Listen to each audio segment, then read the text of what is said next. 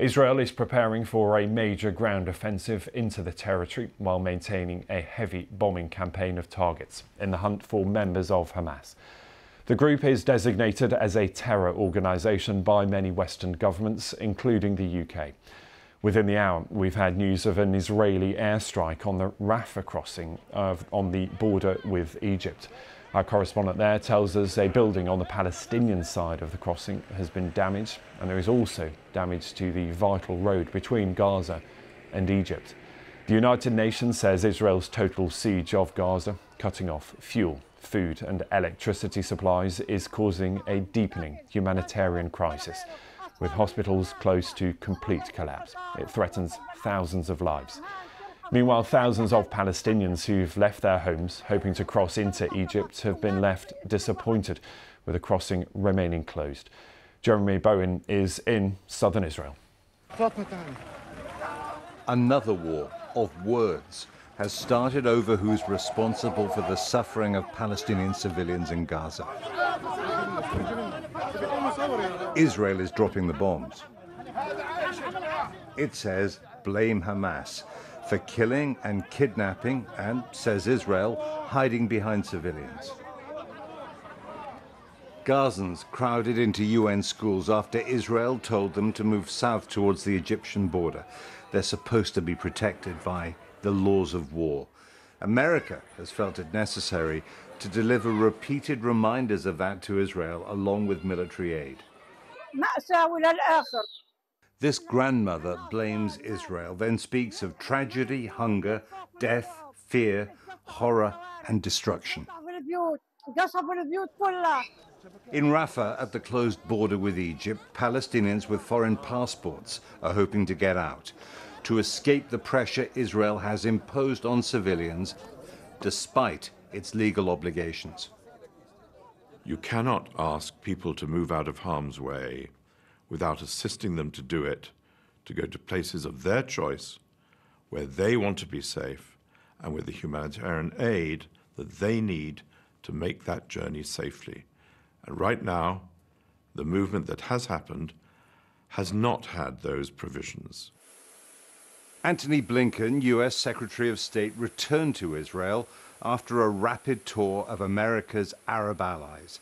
The US is giving Israel all the military aid it wants, but it's trying to stop the war spreading. In Jerusalem, in the parliament, Benjamin Netanyahu, Israel's prime minister, delivered another warning. He told Iran and its Lebanese ally Hezbollah not to test Israel. Ehud Olmert, prime minister when Israel last fought Hezbollah in 2006, was scathing about Mr. Netanyahu for mishandling relations with the Palestinians, for weakening the rivals of Hamas, and said Israel should have two objectives. One is to fight Hamas. The other is to recognize the Palestinian Authority and try and uplift the Palestinian Authority and start negotiate with them and say there is an horizon of peace after war. In Israel, there's unity about fighting Hamas. The argument is about why Hamas could break through Israel's defenses and how to deliver Israelis and Palestinians from another generation of bloodshed. Jeremy Bowen, BBC News, Southern Israel.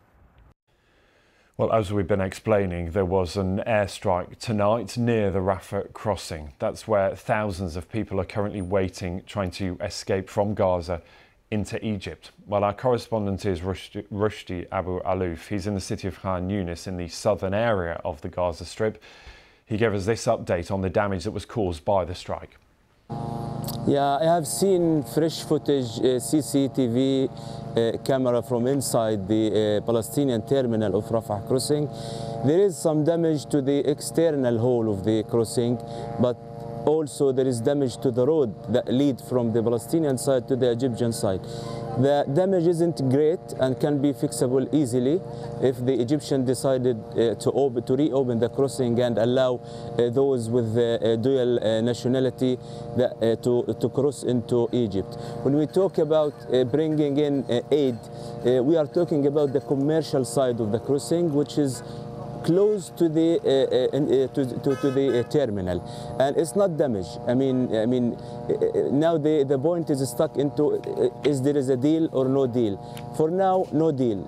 There is some talks, diplomacy, big diplomacy everywhere in Doha, in Egypt, the Americans, in Israel, but so far, as far as I remember today, I have been talking to many parties, and all of them said that negotiation is moving very slowly, but there is no progress to reopen the Rafah crossing, which I think for the Americans, they want their citizen out, but for the 2.4 million people, they want something more important, which is food, medicine, fuel, because as I'm standing in this hospital, Khan Yunis Hospital, this is the main hospital now that is providing services for 1.2 million people, the only hospital. They said they will run out, the hospital will be out of service by tomorrow midnight because they don't have fuel and they don't have medicine and they don't have any facility to run the hospital.